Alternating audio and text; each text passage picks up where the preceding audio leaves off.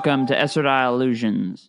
We have a great episode planned today. We have our first Marvel episode planned, and for that, we brought in a Game of Thrones expert who also is well-versed in Marvel. I'm excited to welcome my good friend Manu, the Manucular Bomb, to Esodile Illusions to talk all about the future of the MCU. Manu, do you want to tell us a little bit about yourself? Yeah, sure. My name is Manu at Manucular Bomb, as you mentioned.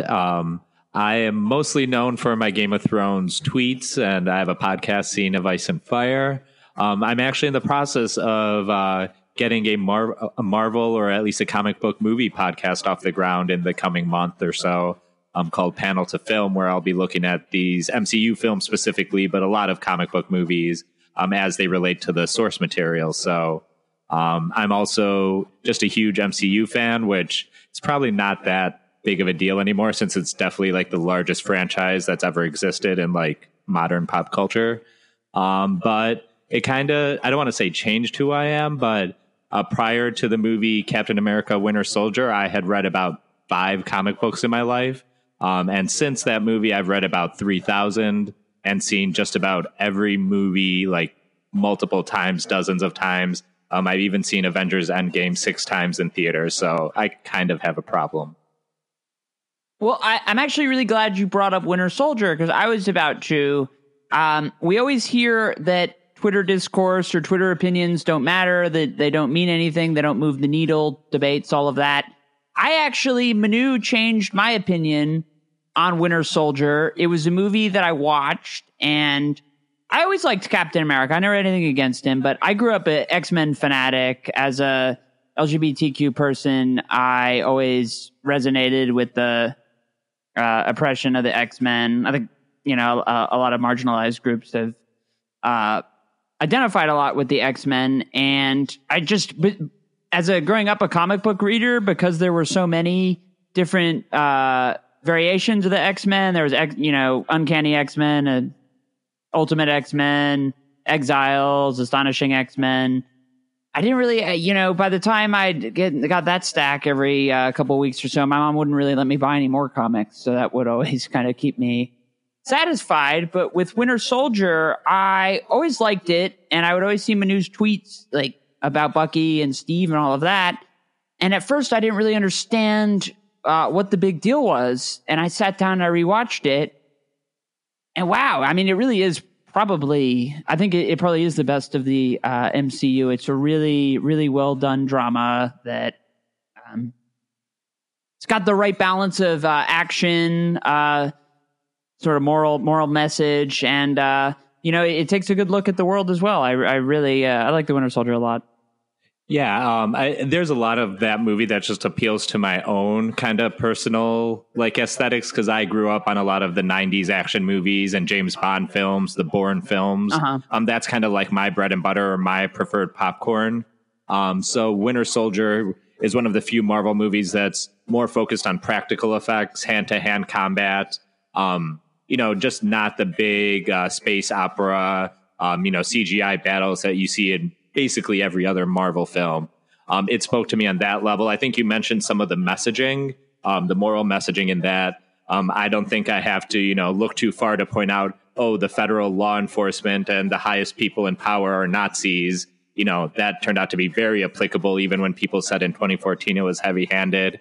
And I think one of the parts that really spoke to me was when all this discovery happened that, Hydra or the Nazis were in control of all this government, and Nick Fury's like, we'll see what we can salvage. And Cap's like, no, if the Nazis took it over, it all has to go. It's garbage, which is kind of how I feel about a lot of our institutions these days. So it just checked a lot of boxes. And we also grew up in a time, especially in the 90s, where Captain America was kind of like your grandfather's superhero. And he was more of an old scold rather than someone who's kind of subversive. But what they've done in the last 10 to 15 years of comics, and especially in the MCU, is put Captain America at odds with the power structures, whether it's the U.S. government, whether it's the Avengers and Tony Stark. And it almost like decolonized my opinion of Captain America, who I just always assumed was a hero that was, built on imperialism and the American dream. but it's actually a lot more complicated and a little more subversive than I originally thought. So it just happened to check all those boxes, and then shot in the whole 1970s political thriller kind of style. It was one of the first Marvel movies that tried to be a genre film before a comic book movie. And it just like that confluence of like things essentially, it ignited something in me that, like I said, that made me start reading comics, and that really elevated the amount to which I appreciated the MCU. And I think ever since Winter Soldier, minus one or two films, like everything's been pretty much excellent since.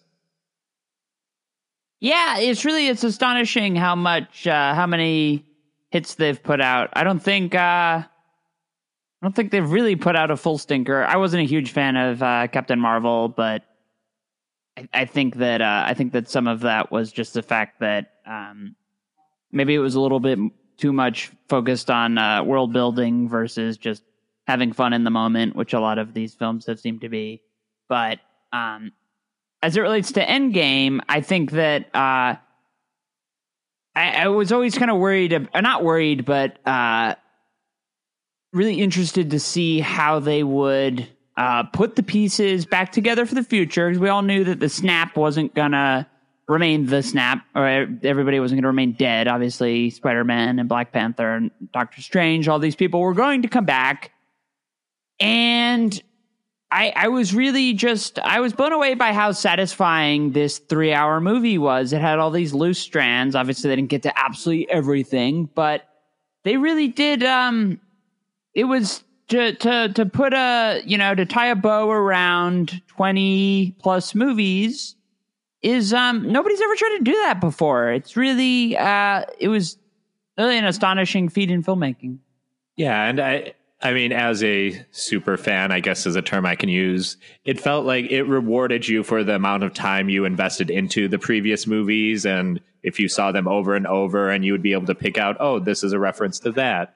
But it also felt like it gave us something that you never really get in comic books. Comic books, they're a perpetual art form. So characters like Captain America and Iron Man and all them, they're going to live on forever. Even if they die, they're going to come back, within a year or two and resume being their characters. So Endgame was kind of unique in the fact that it allowed us to actually have an endpoint for a lot of these characters, for Tony, for Steve, for Natasha, while all at the same time, it provided the sense of finality, but you could also see where the MCU was going to go from here with things like Sam taking over as Cap. Thor's obviously a reinvigorated character following Taika Waititi's treatment in Ragnarok. So it just, to me, it's like, I don't think Endgame's a perfect movie, but I wouldn't say that about really any movie, but it did so much well. I think the movie itself is such a neat 3-act structure. It feels really thoughtfully made, and I just really appreciate that about the movie. And it gave people a reason to check out Thor: The Dark World again, which I've always had a soft spot for. It's not it could be one of the worst of the MCU, but I've always had a soft spot for Thor. Thor is I think Thor is the only one of the original heroes who got a pre-Endgame trilogy that I watched all of them in theaters. And I guess it was probably around halfway through the MCU that I really started to get invested in the way that these did actually play off of each other. And they've always managed to do that really well. The idea that you can be welcoming to both diehard fans and people who would be sitting down there for, the first time. Even honestly, something like Infinity War, you'd be a little bit lost, but it's not like you couldn't just sit there and enjoy yourself without having seen the previous ones, which I think is remarkable as well. Yeah, and Infinity War is just kind of like a really snappy action movie, whereas like Endgame spends half of its time being a very effective mood piece. You're just always moving in Endgame or in Infinity War, and I mean, there's some characters that are lesser known popularly than like the Doctor Stranges or the Scarlet Witches, but they give you just enough, but then they just keep the plot going forward and forward and forward. And it's a pretty straightforward premise. There's a big purple guy and he wants 6 rocks, and you can kind of piece it together as they go. But if you had invested the time in the 18 movies prior to that, you really get a sense for all the stakes and the weight and the emotions between some of the characters. So it has that value of being able to operate on a couple levels, regardless of your investment level. And it contrasts really well with, Endgame contrasts really well with Infinity War in the sense that Infinity War gives you all of those team ups that everybody had kind of been, their mouth had been watering for years. And like something like Civil War had really gotten people excited for what Infinity War could do, basically showing, you know, I don't know, 80% of all of the MCU people in that. That's just a rant. A lot of Avengers were in right. Civil War, and that got people really excited for what could happen in Infinity War, and they gave that. They paired up all the people, and you know, it's a lot of just dream lineups. Like the Doctor Strange, Tony Stark dialogue is phenomenal. Putting Thor with the Guardians of the Galaxy was just awesome. It worked really well, and then Endgame takes a step back, focuses more on the people who aren't going to be around for the next chapter, and it's you know, you don't use the word contemplative for superhero movies all that often, but it really drove home a lot of the messaging that we'd started to especially see in Civil War, and that kind of continued, where these people kind of fit into, you know, saving the world. And that was always kind of a thing that got me really interested in Civil War, was just the notion that, you know, look at all the stuff that's happened since the superheroes happened. And then you get to see an Endgame, a Captain America who's excited about, or who's just trying to help people on a day-to-day basis without his shield, and his group therapy, which had that gay reveal, which we were supposed to be excited about. But it really, I really liked how it felt quiet in a lot of ways, without, and obviously having a ton of action in the process as well. Yeah, I mean, I'd say like I was saying, how the movie neatly breaks into 3 acts. The first act is almost all reflection and contemplation, and how basically the various Avengers moved on with their lives. And being the leftist that I am, I put a leftist reading on it that the characters who like kind of focused on collective healing and community, those were kind of the people that were better off. Like Steve, he was kind of carrying Sam Wilson's legacy of going to, you know, group therapy sessions, trying to be a leader that way. Tony tried to invest himself into his family with Morgan and Pepper. Even Black Widow, I mean, her family at that point was the quote unquote Avengers, but, you know, she was trying to do something productive. And the people who had a less positive response to everything that happened, like Hawkeye and Thor, they gave in to, you know, anger, hatred, violence, or self-loathing and substance abuse, which are kind of less productive outlets. And they were more, you know, lonely or singular in their, you know, aftermath. I mean, Hawkeye went by Ronin, you know, which is definitely someone without a purpose, without a master, who's out on their own. So I really liked how they really explored the different ways people grieve, the ways they move on, the ways they don't move on. It was just really unexpected because, you know, you go into a 3-hour end of the 22 film saga superhero movie and you expect just like bang, bang, bang, something like Deathly Hallows Part 2, which is just 2 hours of action. And instead, no, you get the first hour and a half is very character oriented. I think if you even take out the Captain America versus Captain America fight, there really isn't that much action until the last act and the final battle against Thanos.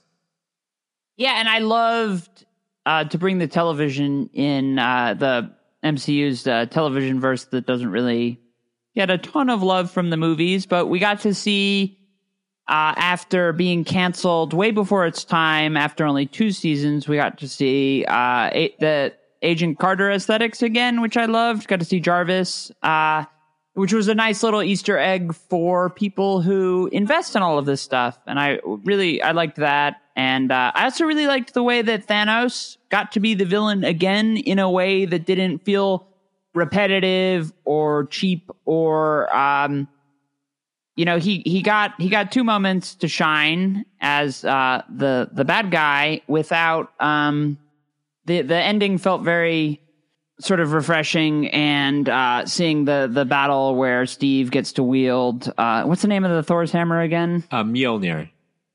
Mjolnir. God, I can't pronounce that. Yeah, it's not an easy word. But yeah, no, I like the fact that we did not get just a repeat of Thanos from Infinity War in this. I think even the directors or writers might have said this, like Infinity War, you get basically a philosopher Thanos, a benevolent Thanos, a Thanos with a purpose, whereas the one we get in Endgame, which is 2014 Thanos, which is around the time of Guardians 1 and Age of Ultron, is the more, warmonger Thanos or warrior Thanos, or, so it's two different, takes on kind of the same character. But you see that when 2014 Thanos sees 2023 or 2019 Thanos and saying, I am inevitable. And that resonates with the younger Thanos. So I like how, because they really didn't need to do too much with Thanos in this movie, because he essentially was the main character of Infinity War. But to find that way to add a new wrinkle to his character and to still make it satisfying when they beat him in the end, because this isn't the Thanos that snapped everyone away, the one that everyone really wants revenge on, but they were still able to make that ending really satisfying in the end. Yeah, I've been going through the Thanos ones with Adam Warlock from, I think it's the 70s. And he really is a philosopher also, in addition. He's a lot of different things. He's really one of the most iconic figures in the Marvel Cinematic Universe. And it was so exciting to see the way that Endgame bookended kind of all this stuff and getting to revisit a lot of these other movies, Guardians of the Galaxy, Thor the Dark World, Avengers 1, all sorts of stuff. Yeah. And I guess when it comes to Spider-Man Far From Home, I wasn't really expecting them to move the ball forward all that much in terms of what was going to come next, because they had said this movie will end phase 3, which at first when I heard that, I was like, yeah, okay, that's probably the same way that Ant-Man closed phase 2. It made sense to put him there, but it probably didn't really matter.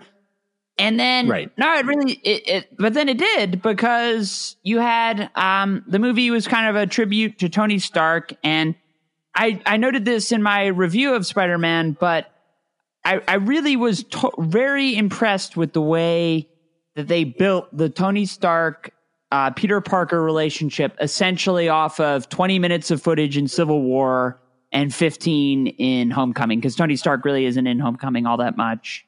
And Civil War is a Captain America movie. So and Tony Stark had 3 movies and the first 2 Avengers before there even was a Peter Parker in the MCU. And to see Tony Stark's third act blend with Peter Parker's first act in the MCU in that kind of way, I thought was really, really powerful. And it made sense that the movie that Tony Stark was such a presence in Far From Home, and it felt earned, and it felt natural. And then it had that end credits scene, which totally blew me away. And I was like, wow, this is way more, maybe not clarity in terms of where it's going, but definitely a lot to chew on for the next couple of years.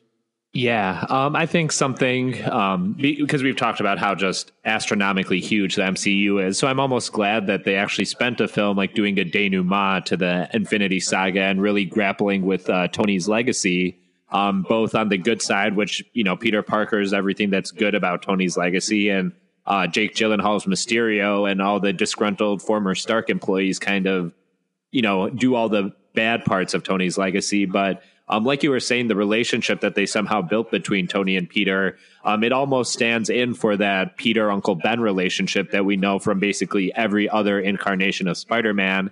And one thing I really appreciated about the movie was the whole Edith system, the drone system that's, Mysterio's after and that's given to Peter.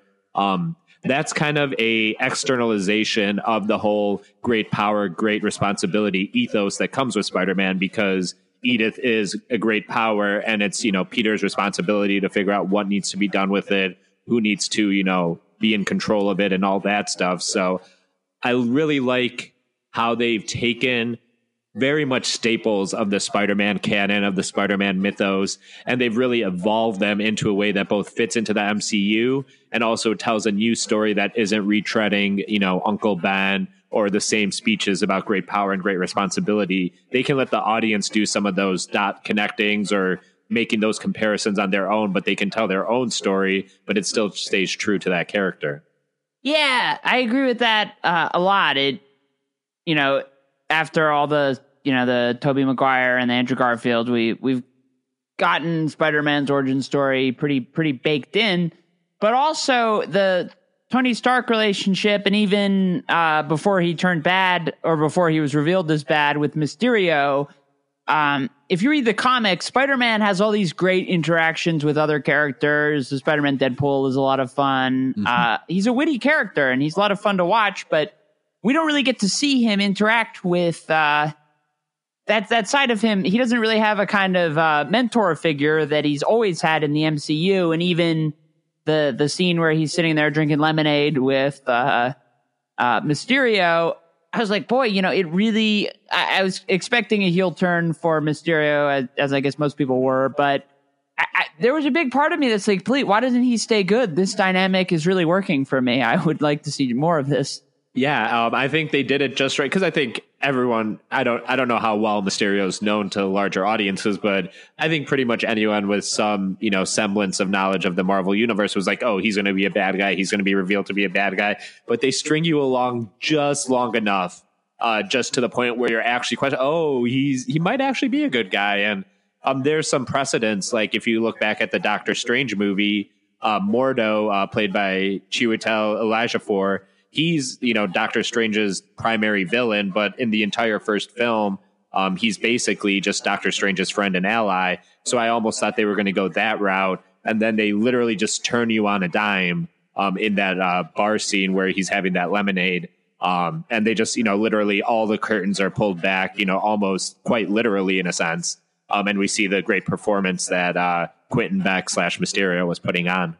Yeah, I agree completely. I had a question that I don't think I've posed to like anybody in a broader sense outside of talking with people around Long Beach. But the one thing I kept thinking about as I was writing my review was James Rhodes, who growing up with the Spider-Man animated show and the comics, maybe it's just a contrarian sense in me, or maybe I've always had a fascination with the silver C-3PO at the beginning of A New Hope. So I see War Machine as kind of like a similar, the silver armor. And I've always loved him, and I loved Don Cheadle as well.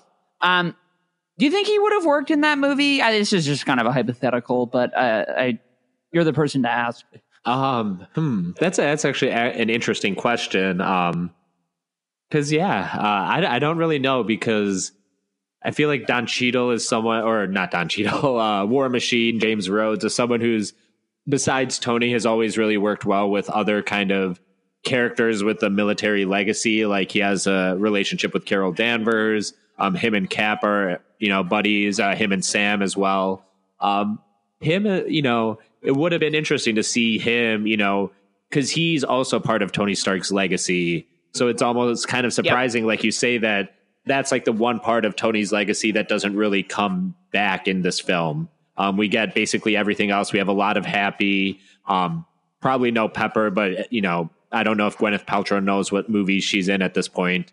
But yeah, I mean, I think that would have been an interesting relationship. And to be honest, I think Don Cheadle might still be around for a couple more Marvel films. So that is something I'd be really interested in seeing, just at least having a conversation, not necessarily about Tony, but seeing if, Rhodes can not move into that father figure role, but at least be someone who Peter can go to on occasion when he really needs it, because there is a lot of Tony and Rhodes and vice versa.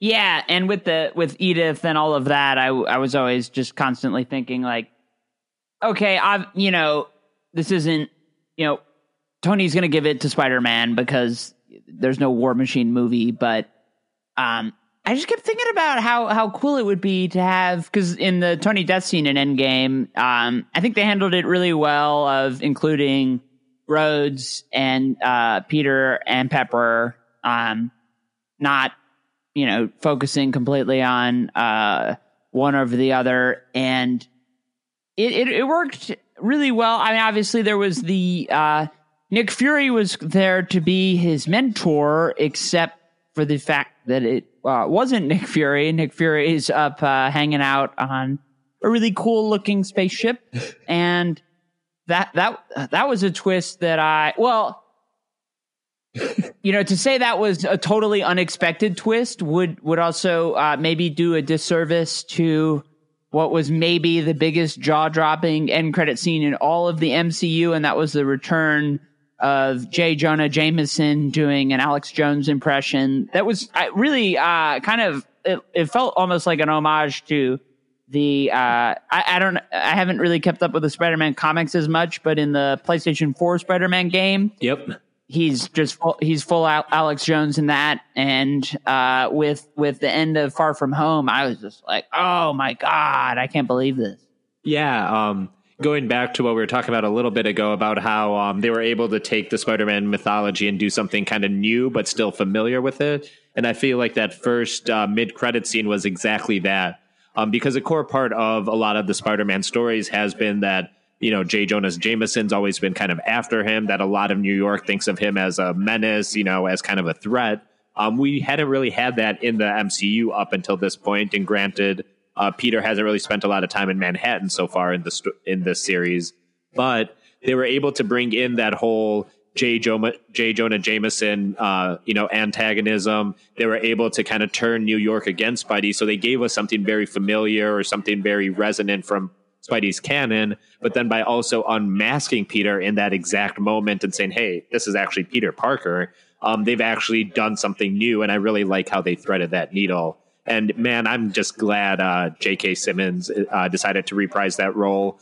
I know people have said, oh, this is proof of the multiverse theory, and this is the same one from the Tobey Maguire movies, and I don't think it's that. But I do appreciate that they're putting a very modern twist on it. Like you said, it's a very InfoWars kind of approach, kind of like the video game took a very podcast approach. And I'm thinking back to, Homecoming, where it's like, oh, you're that Spider-Man from YouTube, which just feels exactly where kids would know things from nowadays.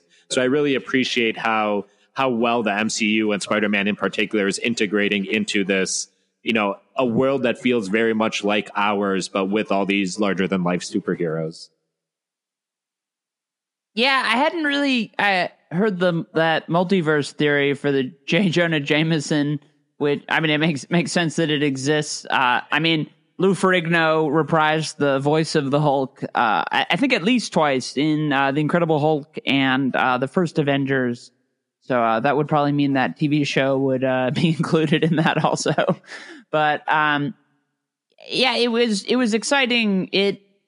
I'm holding out hope for them to bring Tobey Maguire, who still looks wonderful, I might add, and Andrew Garfield, who didn't play the role all that long ago, so he still looks pretty good as well. I would love a movie, maybe just like a Sony spinoff with the three of them, and maybe Tom Hardy's Venom, which is a movie that I was conflicted, but I loved parts of it, and I hated other parts, and I was indifferent about a lot of the other. I looked at that movie, and I'm like, I don't think I've ever been as more frustrated with a movie as I was, or a superhero movie as I was with Venom. Yeah, I know a lot of people really love it. Partially ironically, I think, and Tom Hardy's doing the full Tom Hardy thing, which is always a pleasure to watch. But from the comics, I'm not a huge Venom fan per se, just because I think the Venom origin story is real cool, but a lot of the Venom stories, especially from the 90s, are part of that whole in the 90s where everything was extreme and just off the walls, bonkers. Yeah. I wasn't in love with that. And Venom, to me, the symbiote and Eddie Brock and all that stuff, it's really important how all that relates to Peter Parker and Spider-Man, and what kind of happens to the symbiote in the process of leaving Peter and looking for another vassal to kind of take control of and get revenge on Peter. So, it's kind of missing that core ethos to me. But going back to your Tobey Maguire, Andrew Garfield point, I think there was actually some talk about working both of them into the Spider-Verse film, the animated one with Miles Morales. But I think just for the sake of simplicity and for the story they were telling, they decided to not, layer that stuff in. But I would be shocked if in Into the Spider-Verse 2 there isn't basically all the existing Spider-Mans coming on board in some fashion. That'd be awesome. And Into the Spider-Verse was that was a remarkable movie. I was totally blown away, which in a good way. It was like watching an acid trip as a superhero movie that was also just like really well written too, and it wasn't like it was complete like well choreographed sensory overload. It was astonishing. Yeah, and I think that's somewhere where right now in the world, Marvel and specifically Marvel Studios is just leaps and bounds ahead of its main competitor, DC Comics. But one place where DC has consistently excelled at, even while their live action movies have kind of flailed in the box office, is that they've always had a good animation studio. And that goes all the way back to like the Batman animated series from the mid 90s.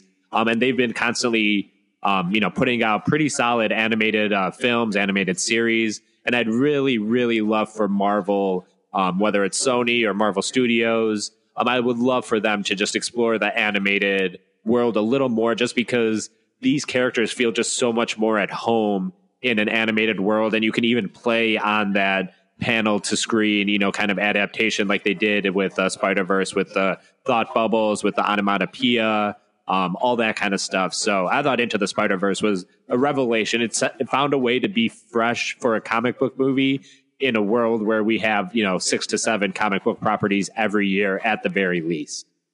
Yeah, it's really. I felt the same way about Shazam, in the sense that for all the comic book movies we get every year, it still managed to be to feel refreshing. And Far From Home, I mean, I liked it in a lot. I think it was what the MCU really needed at that point. It took a breath, got to reflect on Tony, close out the phase 3, and it was a lot of fun in the process. And I really liked how that all unfolded. And then with the second end credit scene, where they just totally, I mean, I don't know how they managed to get through the Comic-Con without just sort of explaining, gee, what the hell did we just see there, with the whole slate of totally unrelated properties and so much exciting stuff that we'll talk about. But I'm just amazed, that it's such a bombshell to drop. Yeah, there's a lot of things going on. Watching Far From Home, I felt like Nick Fury was, for the most part, pretty recognizably Nick Fury, as we know, bitch, you've been to space and all that kind of stuff. He was very clear, he was doing the whole Sam Jackson, Nick Fury thing. But there were times in the movies where I'd see Maria Hill, played by Kobe Smulders, and she was giving weird looks. And I'm like, this character in all her past appearances, whether it's Avengers or Winter Soldier, she's always very sure of herself and knows what she's doing, but she's giving a lot of confused looks throughout the film. So I'm like, what exactly is this? Is the character trying to do something new with her character? And then they just, we find out why she was being different the whole time in that final thing when Nick Fury and Agent Hill are revealed to be Skrulls, which, if we want to dive into what it could mean going forward for the MCU, what they could be hinting at there, there's probably two things to think about here. With the Skrulls, one of the key storylines from about 11 years ago was called Secret Invasion, where it was revealed that a lot of the people in the world, including major heroes in the Marvel Comics universe, were actually Skrulls this whole time, since the 70s or 80s, and that the actual heroes had been in stasis or were actually dead or things along that lines. But in that story, the Skrulls were very clearly villains, and they were trying to take over Earth. What this MCU has done with the Skrulls, especially through Captain Marvel, is made them far more not the villains. They're definitely more... we have more empathy for them. They're refugees. So I would love for them to actually do a take on Secret Invasion, but it's not that they are, these bad people trying to infiltrate, Earth and pose as us, which ends up being a very kind of messy, bad, illegal immigration metaphor, which I'm really not interested in at this point. But instead, having them be good guys, and it looks like Nick Fury, veering to the other thing that's kind of teased here, is kind of setting up a new secret agency, a new version of S.H.I.E.L.D. that's more galactic, that employs the Skrulls, who are pretty much the best sleeper agents you could have. And what I think they're alluding to is what is called Sword, which is kind of the intergalactic counterpart to Shield, whereas Shield's focus on what happens on Earth. Sword is kind of like that intergalactic space force. I think it stands for like sentient world observation, something, so it kind of very much turns the focus of the MCU, which, there are cosmic stories, there's Thor, there's Guardians, but all in the end, it all comes back to Earth. I don't think it's a mistake that the final battle of Endgame takes place in New York, at Avengers compound on Earth. But what Far From Home does with its very last scene is kind of turn that telescope, back outwards and back out into space, into the cosmic universe. And I think we're going to see a lot more of that going into phase 4 and phase 5. Right, because you've got in phase 4, there's going to be Thor 4, there's going to be Guardians of the Galaxy Volume 3, which is not going to be called as Guardians of the Galaxy, although there's still hope. I would I'm certainly holding out hope. But to mention a point on that one in particular, it'll be really interesting to see what happens. I know that the Volume 3 script had been written before Endgame had come out, but then there's the just simple fact that Thor has really, really, really good chemistry with this team. He fits in naturally. He's got a lot going between his rivalry with Star-Lord, his relationship with Rocket. It's really, really good stuff. And I know that there's probably going to be some scheduling issue. Well, we don't even really, it's hard to say what's going to happen with those two, but they almost set up the end of Endgame as, I think there's going to be people who are disappointed if Thor doesn't at least factor in a little bit. If it's something that's, I think it's probably got to be something that's more than just a cameo. Yeah, bit, you know what I mean? I really want to see them. I think the Thor Rocket relationship just really, really shown in the last two Avengers movies. They really bonded, and you saw a real rapport between the characters. I just really don't know, because before the whole James Gunn situation happened, like initially where he was taken off of Guardians 3 was supposed to be the next movie after the second Spider-Man movie, which ended up being Far From Home. So now that's not even on the slate for 2020 or 2021, but we do have a Thor movie. So I really don't know what to expect. I can see the Guardians maybe being in the first act, or, some of them possibly being in the first act of Thor Love and Thunder. But I think if we really want to see a crossover, I think James Gunn might work Thor into Guardians of the Galaxy Volume 3. I know he has this own vision for his Guardians trilogy, and it's really a story about family. But I think with the events of Infinity War and Endgame, Thor has definitely folded into that family a little bit, at least via Rocket and Groot, if not his relationship with some of the other characters. So, I think a worst case scenario is kind of like how Falcon showed up for like one action scene in Ant-Man. That's kind of what you're looking at as kind of the floor on something like this. But, my hope, I think much like yours and a lot of other people's, is they actually integrate him a little more fully into, the Guardians of the Galaxy. Because I always had this theory that, after these last two Avengers movies, that they were going to, make a new Avengers team comprised entirely of new people. But I also thought it'd be kind of rad if they, after the third Guardians movie or during the third Guardians movie, they kind of make a new Guardians team on top of that as well, which has some of our familiar faces from the existing Guardians, but also works in people like Thor, Valkyrie, even people like Ant-Man, The Thing, Venom. They all spend time as Guardians of the Galaxy in recent comic runs. So it would kind of be cool to see that deck shuffled as well.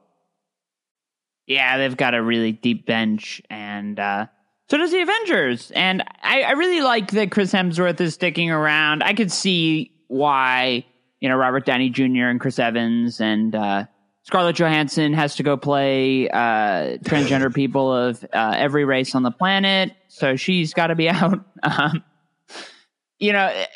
I'm happy that the people who want to stay are sticking around, because there was a part of me that was really sad when Endgame came out. Like, oh, this big journey's over. And it's not over. There's all this plenty of new stuff, more than ever. And I think I like that Chris Hemsworth probably, if I were him, I'd realize that Thor is probably as good as it's going to get. Men in Black really was a bomb. Yeah, it was not great.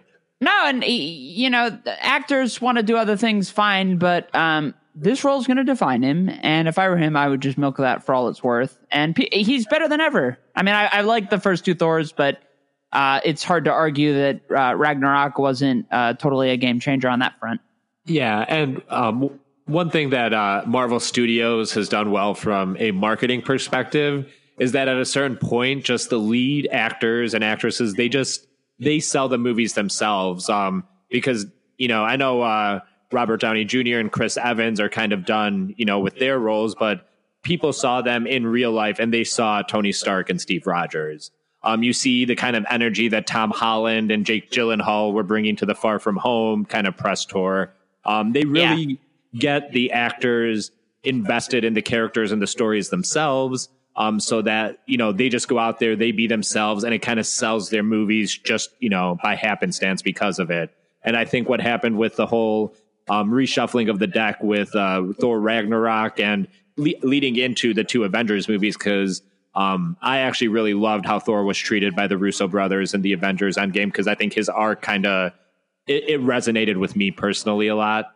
And just to see that Chris Hemsworth is like, yeah, I'm all in. I want to do a bunch more of these. I want to be opposite Valkyrie. I mean, they even got Natalie Portman, who, I don't want to blame her because I don't think she was treated well by Marvel Studios. And they definitely didn't write Jane Foster to be a very compelling character early on.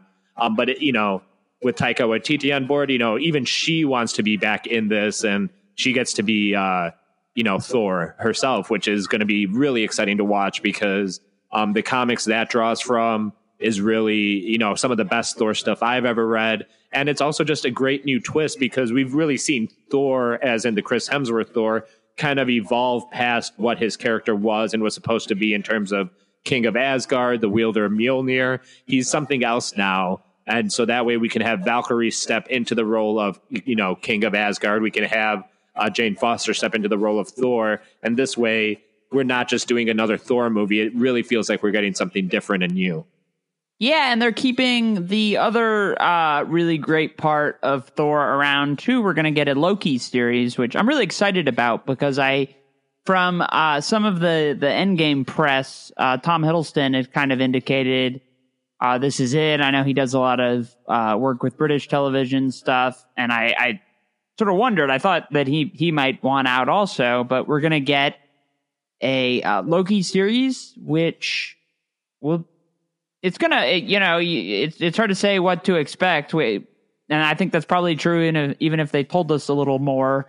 But he's got the Tesseract. I don't think it's been confirmed that that's definitely the Loki that we're gonna get. But I assume it's probably Endgame is gonna be some kind of launching point for that. Yeah, I think pretty much everyone's not confirmed, but pretty much said it's going to be the Loki that.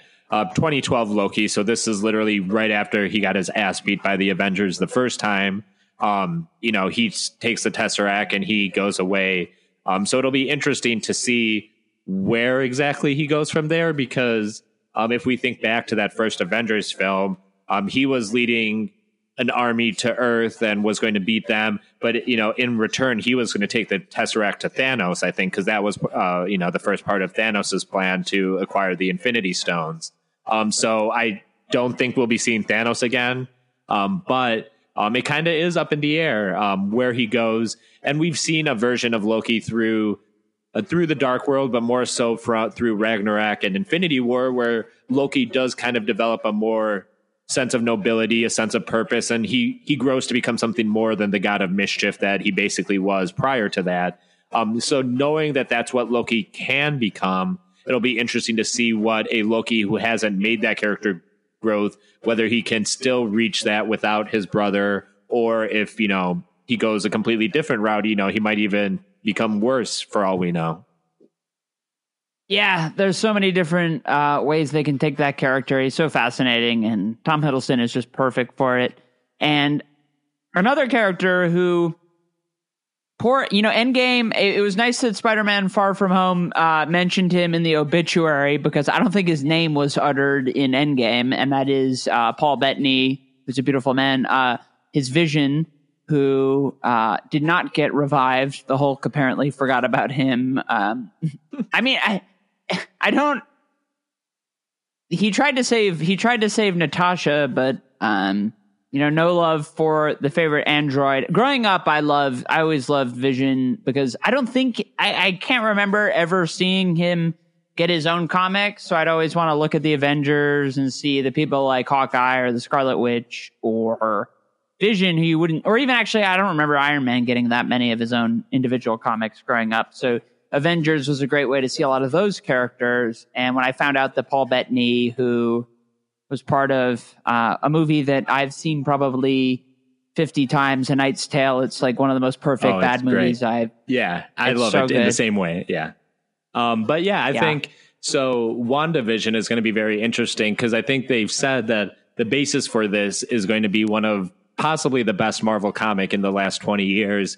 It was Tom King's Vision series, which is a very Norman Rockwell take on Vision trying to start a family in the suburbs. Yeah. And just like, I have that up on my shelf. It's a very dark, kind of like soft sci-fi story about, can robots or androids, feel what they think, how they relate to other beings. Some of those beings being other people, some of them being other androids. So I think they're going to really focus in on that, because we did see, Wanda and Vision kind of start having a real relationship, a real, family, in a way, the way they were behaving in Infinity War and even back to Civil War.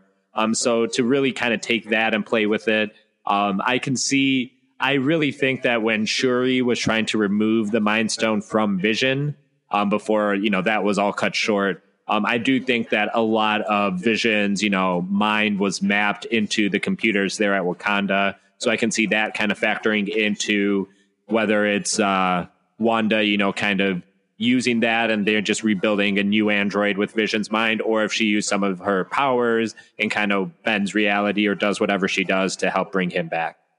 Yeah, I really, that Vision run reminds me, it almost feels like Philip K. Dick wrote it. Yes. Which obviously he didn't, because he didn't write comics, but it's such a fast. I had always, for years before, I guess probably throughout phase 2, I'd always wanted to incorporate that arc into a Hawkeye solo movie, which didn't happen, but I thought that they would work well together. Obviously, Civil War maybe threw a wrench in that. Yeah. I don't think they're friends anymore. Yeah, no, but because that actually gets into the WandaVision series is actually going to be closely tied to apparently Doctor Strange and the Multiverse of Madness, because Elizabeth Olsen, Scarlet Witch, is apparently going to be a co-lead on that movie, which makes a ton of sense given that they both kind of deal with these mystical powers.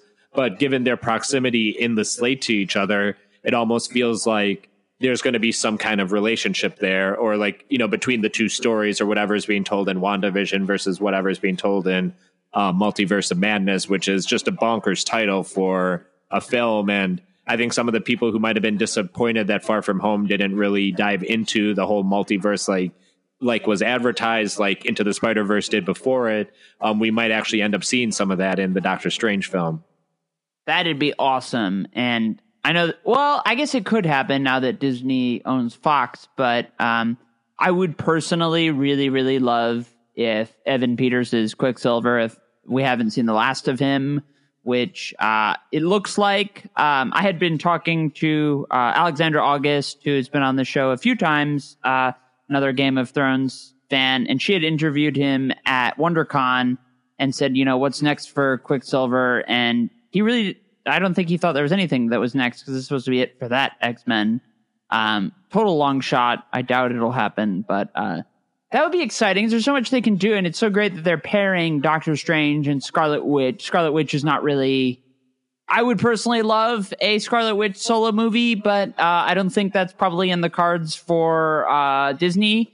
So to incorporate her into that and to do the series it's really exciting. And it's exciting that the series, from the looks of it, because Disney's doing this in-house now, we're going to see a bit more synergy between the movies and the series. I think maybe my one regret from Infinity War is that we didn't see at least Luke Cage in the big New York fight. But I think No, I think you're exactly right. I think we were kind of sold a bill of, not sold, but, it was set up where things like Daredevil and Jessica Jones and Luke Cage lived, existed in the same world as Iron Man and Captain America. And, the Netflix shows would occasionally, throw a bone about how, subtlety went out the window when that dude with the hammer fell out of the sky, or the incident in New York and all that stuff. They'd allude to it, but we never got that,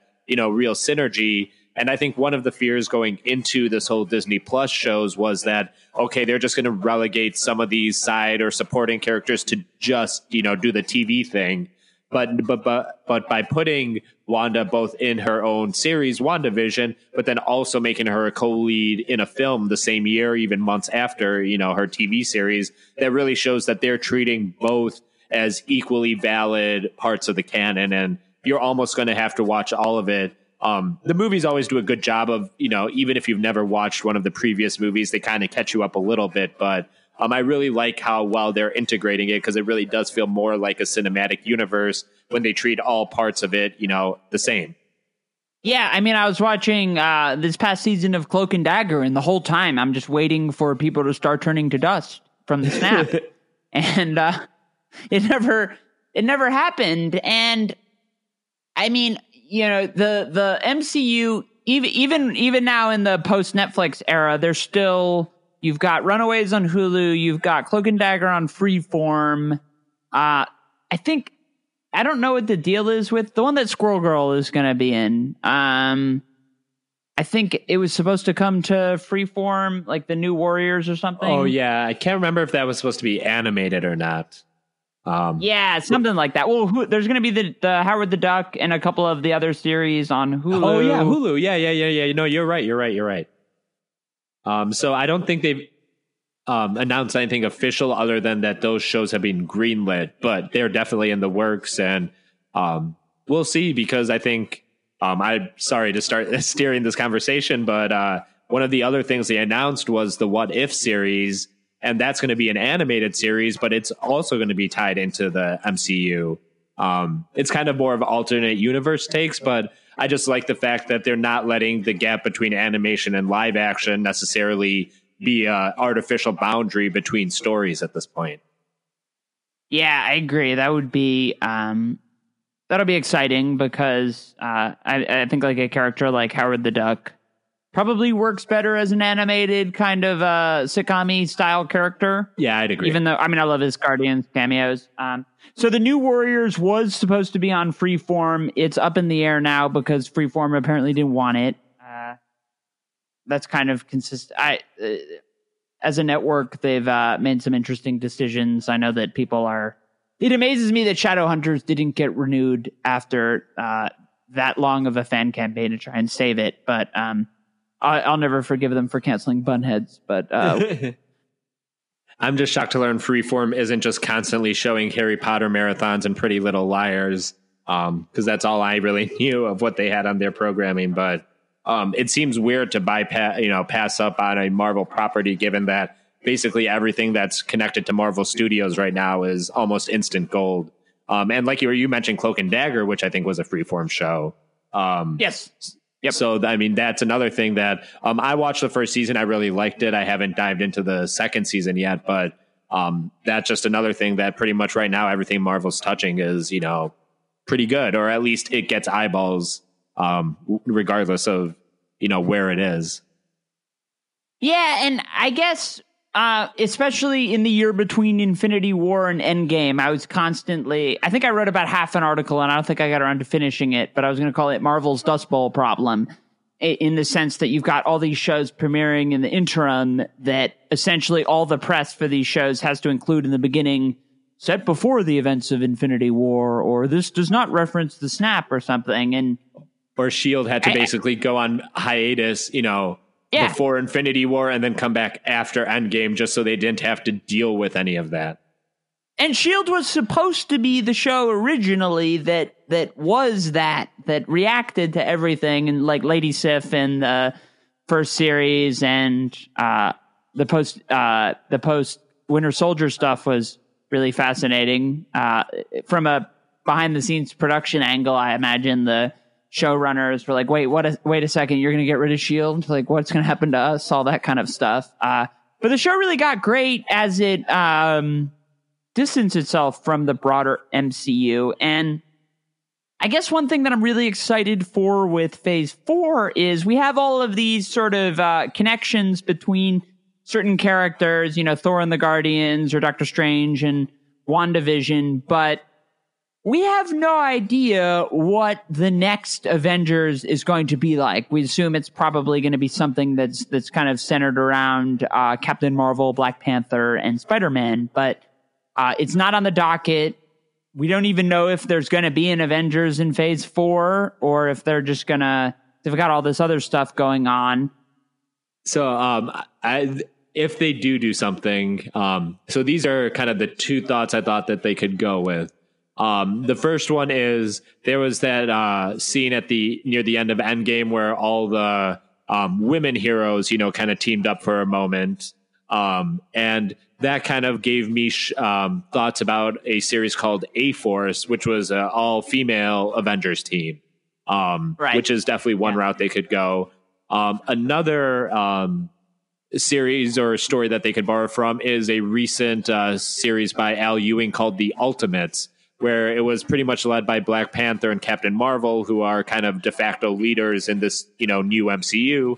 And they were a very science, larger than life, multiverse kind of based team that was trying to solve big problems like, let's turn Galactus, this big planet eating, giant alien thing, into a good guy instead of this, he became Lifebringer and a giant being that went and granted life to planets as opposed to consuming them.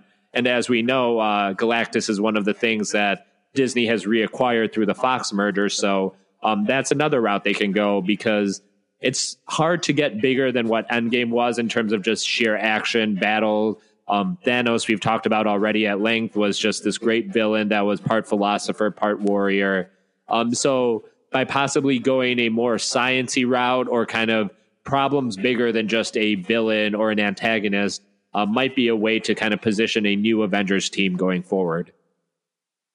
Yeah, and they've got, beyond just, teaming up Scarlet Witch and Doctor Strange and the Guardians and Thor, they've got another team up with the Eternals.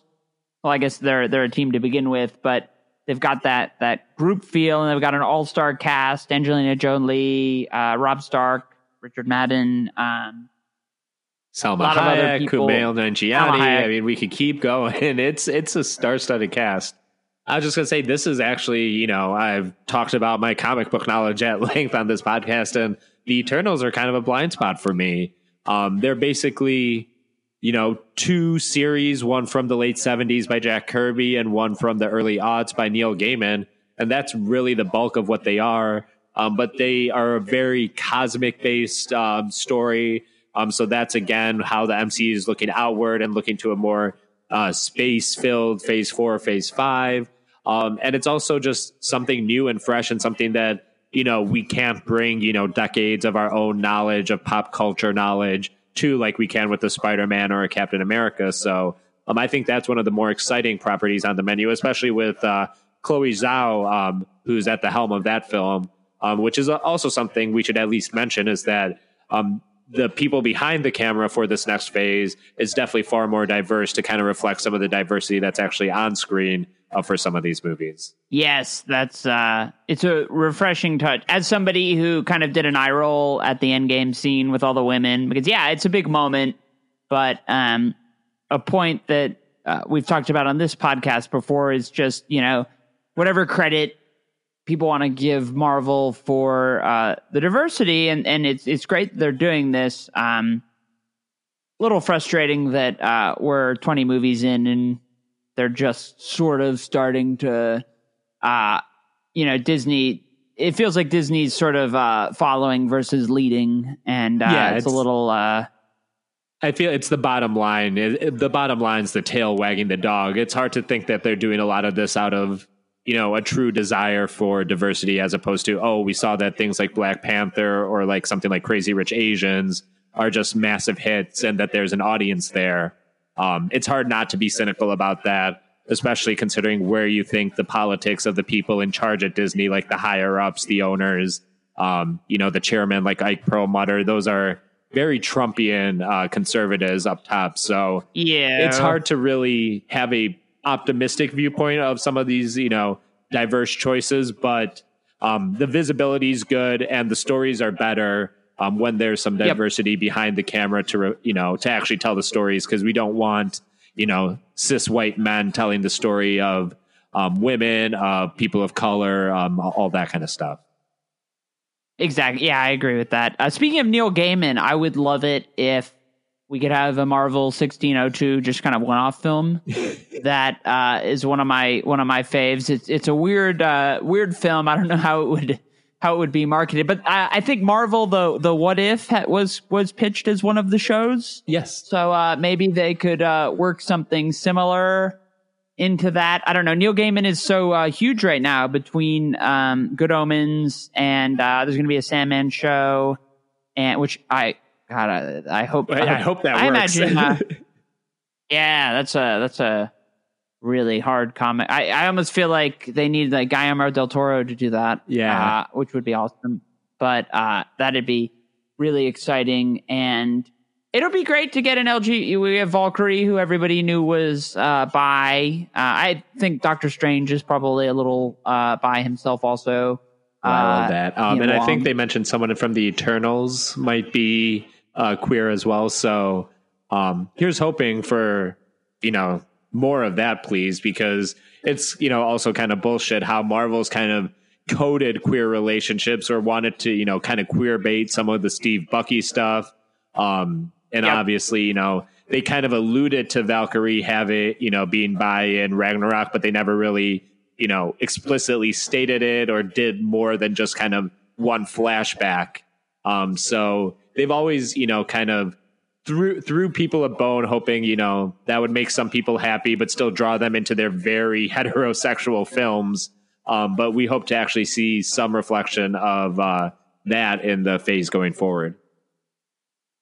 Yeah, we'll get. I'm really excited for Shang-Chi as well. That's not a comic that I know too much about, but it gives me. I have kind of a comic embargo until I get through some of the ones I have, and yet when a Marvel movie's announced, then I lift that and I get the comics for that one. So that's a good excuse. I'm really looking forward to diving in with that, especially after the lacklusterness that was the Iron Fist. Poor Loris Tyrell there. Yeah, I think Iron Fist, just the way it was conceived, the way it was cast, the way it just never had a chance to succeed, because you had an actor, and I don't blame Finn Jones for, is like they give him like 15 minutes of training before shooting a scene, and they expect him to credibly beat trained martial artists, on screen. It was a losing proposition, but I think. That was a Netflix choice. I think Marvel Studios is a little more careful about that. And they've cast, behind the camera and in front of the camera. I think Tony Leung is going to take the role of the real Mandarin, who was kind of an imposter in the Iron Man 3 movies. And I actually like kind of what they did with Iron Man 3.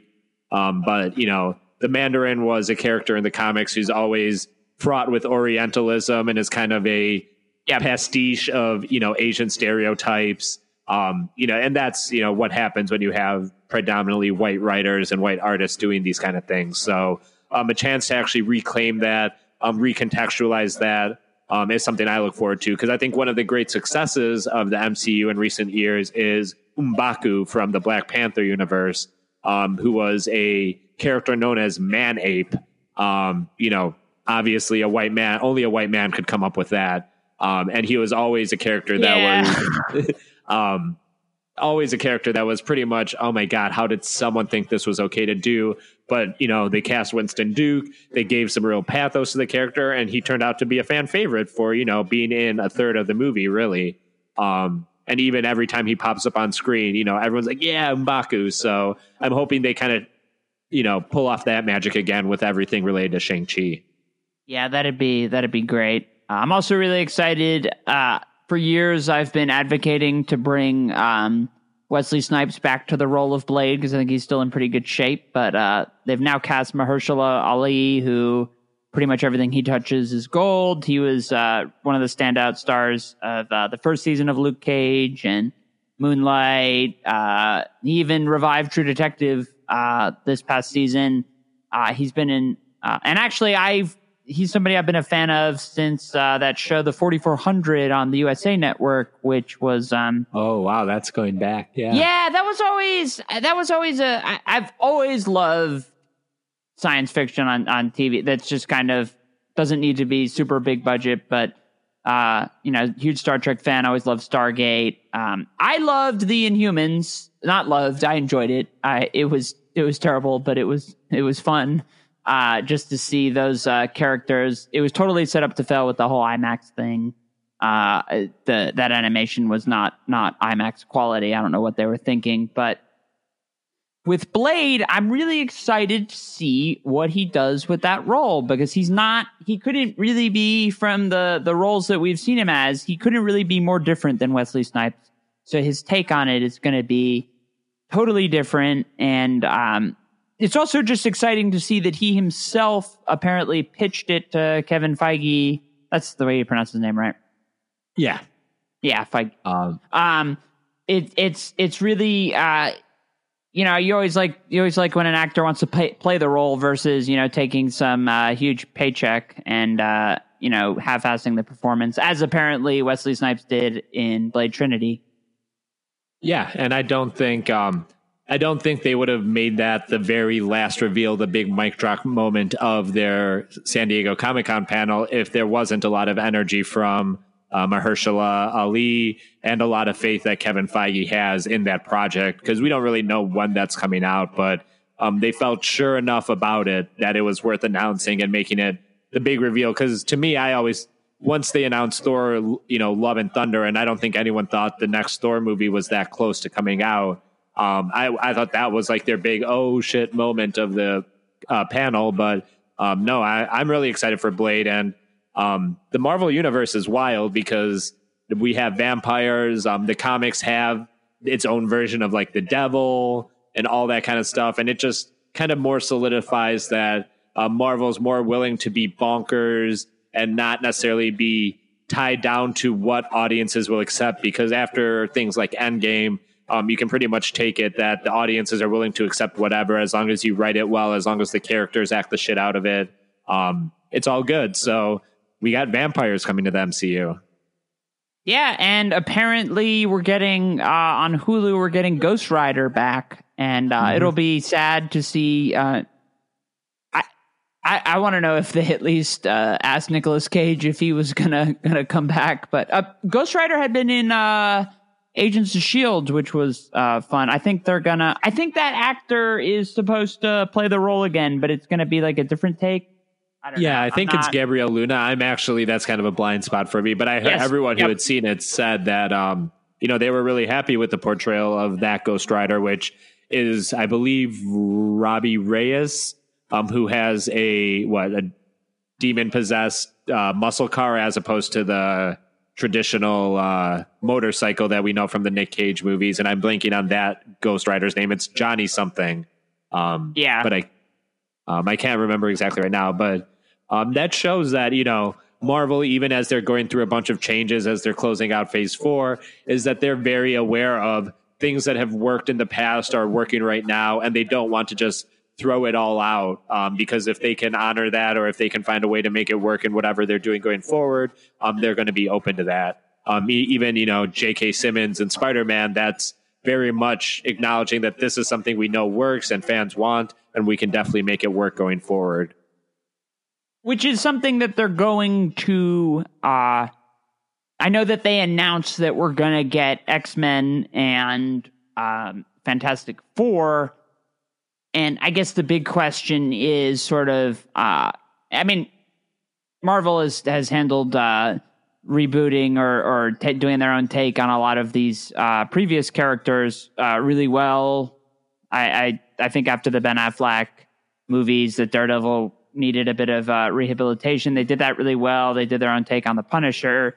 X-Men, that'll be, as somebody who really loved the X-Men movies growing up, it'll be interesting to see not only how they do that, but how they address all these mutants. I don't know. Maybe that element is not as hard as we think, because mutants have always been in hiding, and you got the oppression, all of that stuff. What I would personally love is for them to do an Exiles TV show, which is basically would basically function like a reimagining of the old Fox show Sliders that had Jerry O'Connell and John Rhys Davis, which was a really bizarrely a lot of fun. I wouldn't really call it very good, but I loved watching it. It'll be interesting to see.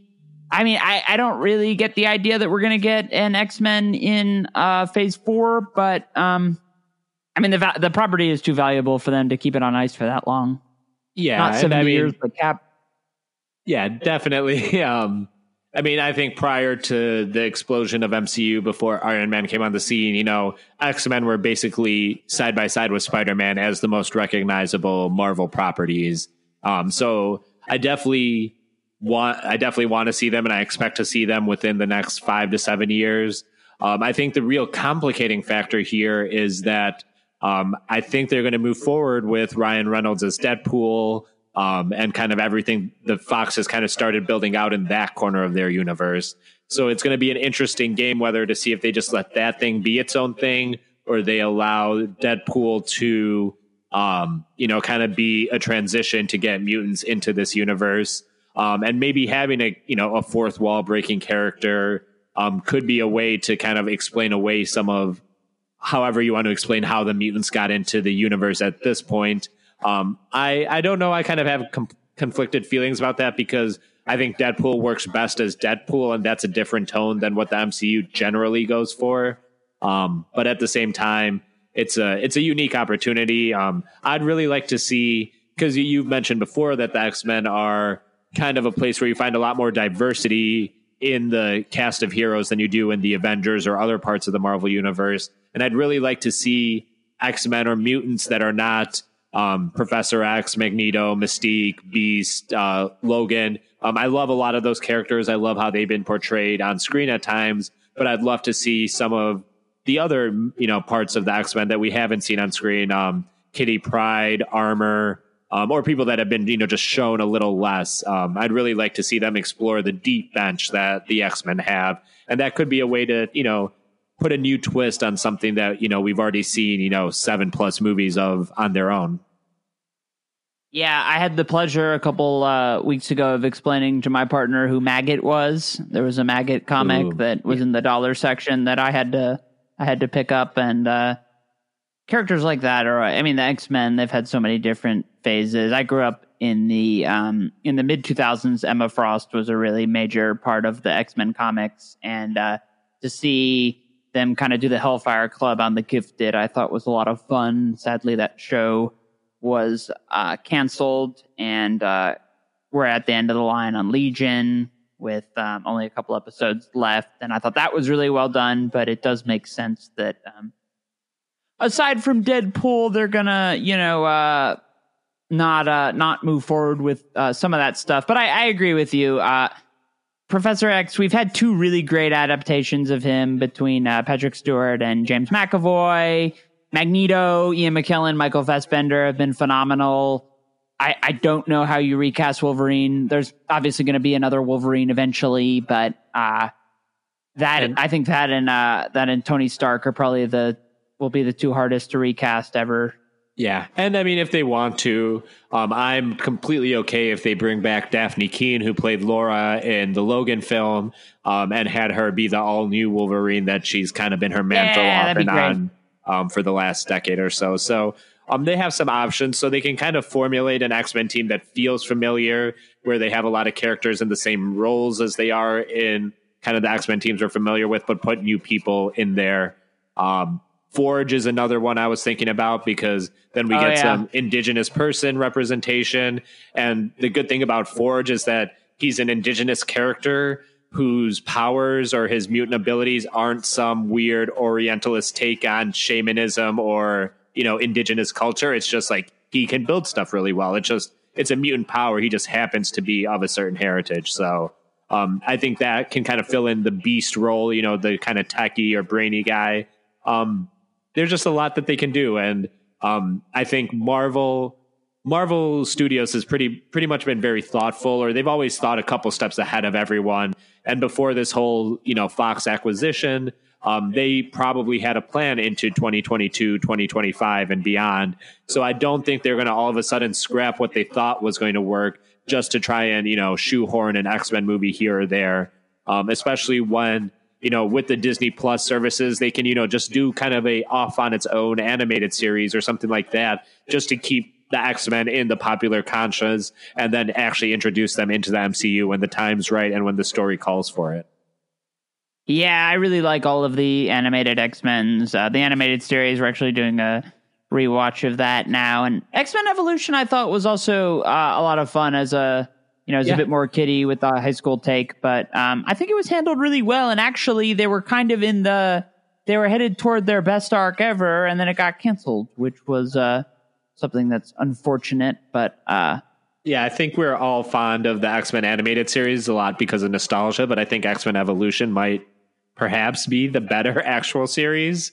It was a really clever take, to make characters like Storm and Logan really be teachers and then have a younger class of X-Men because, like you said, as an analogy for diversity and, LGBTQ people, having that teen representation on the team, as, people are going through body changes and all that kind of stuff. That's all very important stuff. And I like seeing that part depicted as opposed to it just being all old white men, having their chess games against each other. Is there sort of anything else that you'd wanted to cover in this episode? Oh boy, what didn't we talk about? While I am not a huge fan of Jeremy Renner's Hawkeye, I am optimistic about the fact that Kate Bishop is going to play a role in his series. And I also think it's going to borrow heavily from the Matt Fraction, David Aja run. Aja, Ahai, Ajay. I've heard like 5 different pronunciations of it. Azor Ahai, I don't even know anymore. But that's something I'm looking forward to. And I think that's basically it. I think we basically touched on everything that's in this new Phase 4 slate of movies that they announced at Comic-Con. If there isn't, I'd be shocked. Yeah, on Jeremy Renner, I was so blown away. I saw it in an IMAX, and I'd taken a couple weed chocolate bars in a day before. But this was like back in 2011, and when Mission Impossible: Ghost Protocol came out, and that might be my favorite action movie of all time. It's checked great. Every box. I love it. Yeah. In terms of, it was funny. It was well paced. The action scenes are incredible. I've seen it a billion times, and I really didn't care about Mission Impossible after the third one, and it made me care about the franchise again. So Jeremy Renner will always have a soft spot in my heart for being the kind of not nerdy, but he was the sort of the cast out of he was the helper in that movie. Simon Pegg was making fun of him. So I'll always have a soft spot for him. Yeah, I mean, I don't. His Hawkeye isn't particularly beloved, but all 6 screenings of Endgame that I went to, when his family was dusted in the intro, there was always a large collective gasp. I think there's something there, and I think as they kind of transition into this next phase, kind of having him be a mentor to Kate Bishop and kind of transitioning her to hopefully play a bigger role. And maybe, we were talking about potential Avenger movies down the road. Young Avengers could be a route they choose to go. So to kind of wrap up with a final broad question, as unanswerable as this would probably be, I'm not sure the answer myself, but what are you looking forward to most out of this really packed slate coming up? Let's see. If you're looking for a single property, I would say I think the Doctor Strange sequel is something that really tickles me because it's supposedly going to be a horror movie. And, there just hasn't been one of those in the MCU. And I'm not a guy who likes horror, but I'm pretty sure through a comic book context, I could enjoy it. So as a singular point, that would be it. I think more broadly, and I'm a huge proponent of the films we got up until this point, and I love the Infinity Saga. But now that Marvel has kind of figured out this formula where they get a creative who has their own vision, has their own story in mind, and not have them be handicapped by world building or canon building or trying to adhere or steer the storyline towards Infinity Stones. I'm really excited to see what can happen with some of these, storytellers, what Taika can do, not having to lead into Infinity War, what James Gunn is going to do with the Guardians of the Galaxy, because he always envisioned it as a three film story, as one big arc. And then all the new creatives that are coming in, Chloe Zhao for Eternals, and then some of the other directors. So I just think it's a fun time because they closed the book on everything we kind of knew and expected, and now they're kind of free to do whatever the hell they want. And it's going to be a little more of a free for all, but I think we're going to get something great out of it nonetheless. Yeah, I agree completely. I am probably most excited. We didn't talk a lot about the Falcon and the Winter Soldier, which, as somebody who knows how big of a Bucky fan you are, I'm a little surprised that slipped us thus far. But I'm really excited to see how we haven't gotten a lot of Bucky in the post all the Mind stuff. He was a minor. He didn't get a lot of time in Infinity War. So same goes for most people. And Endgame, he was dusted for most of it. And Sam Wilson has also been a character who I've always wanted to see more of. He's introduced in Winter Soldier. He gets to see in Ant-Man, and then by the time Civil War comes, he's got as a sort of Captain America, not quite supporting character, not quite sidekick.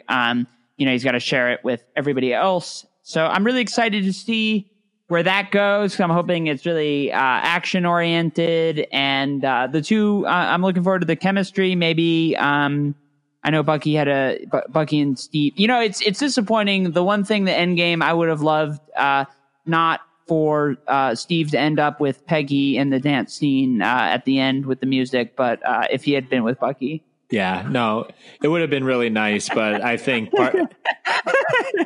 part of the reason is just because I think they do have more Bucky story to tell.